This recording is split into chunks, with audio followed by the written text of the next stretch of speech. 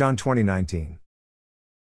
19 Then the same day at evening, being the first day of the week, when the doors were shut where the disciples were assembled for fear of the Jews, came Jesus and stood in the midst, and saith unto them, Peace be unto you.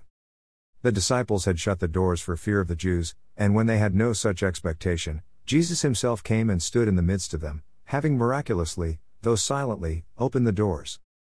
It is a comfort to Christ's disciples, when their assemblies can only be held in private, that no doors can shut out Christ's presence. When he manifests his love to believers by the comforts of his Spirit, he assures them that because he lives, they shall live also. A sight of Christ will gladden the heart of a disciple at any time, and the more we see of Jesus, the more we shall rejoice.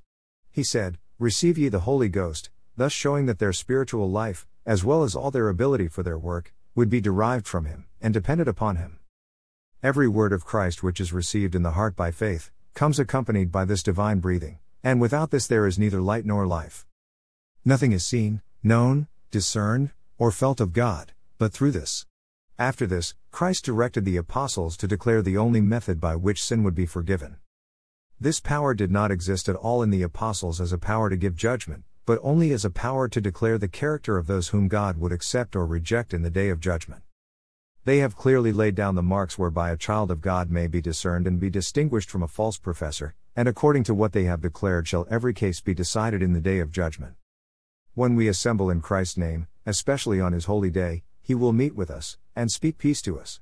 The disciples of Christ should endeavor to build up one another in their most holy faith, both by repeating what they have heard to those that were absent, and by making known what they have experienced. Again, please remember, this is just a humble servant doing the bidding of the Lord. I pray for a safe journey forward. A walk in God's love and peace, and may the sharing of your light be fruitful. Remember, he is always with you if you hold his love in your heart forever. Robert.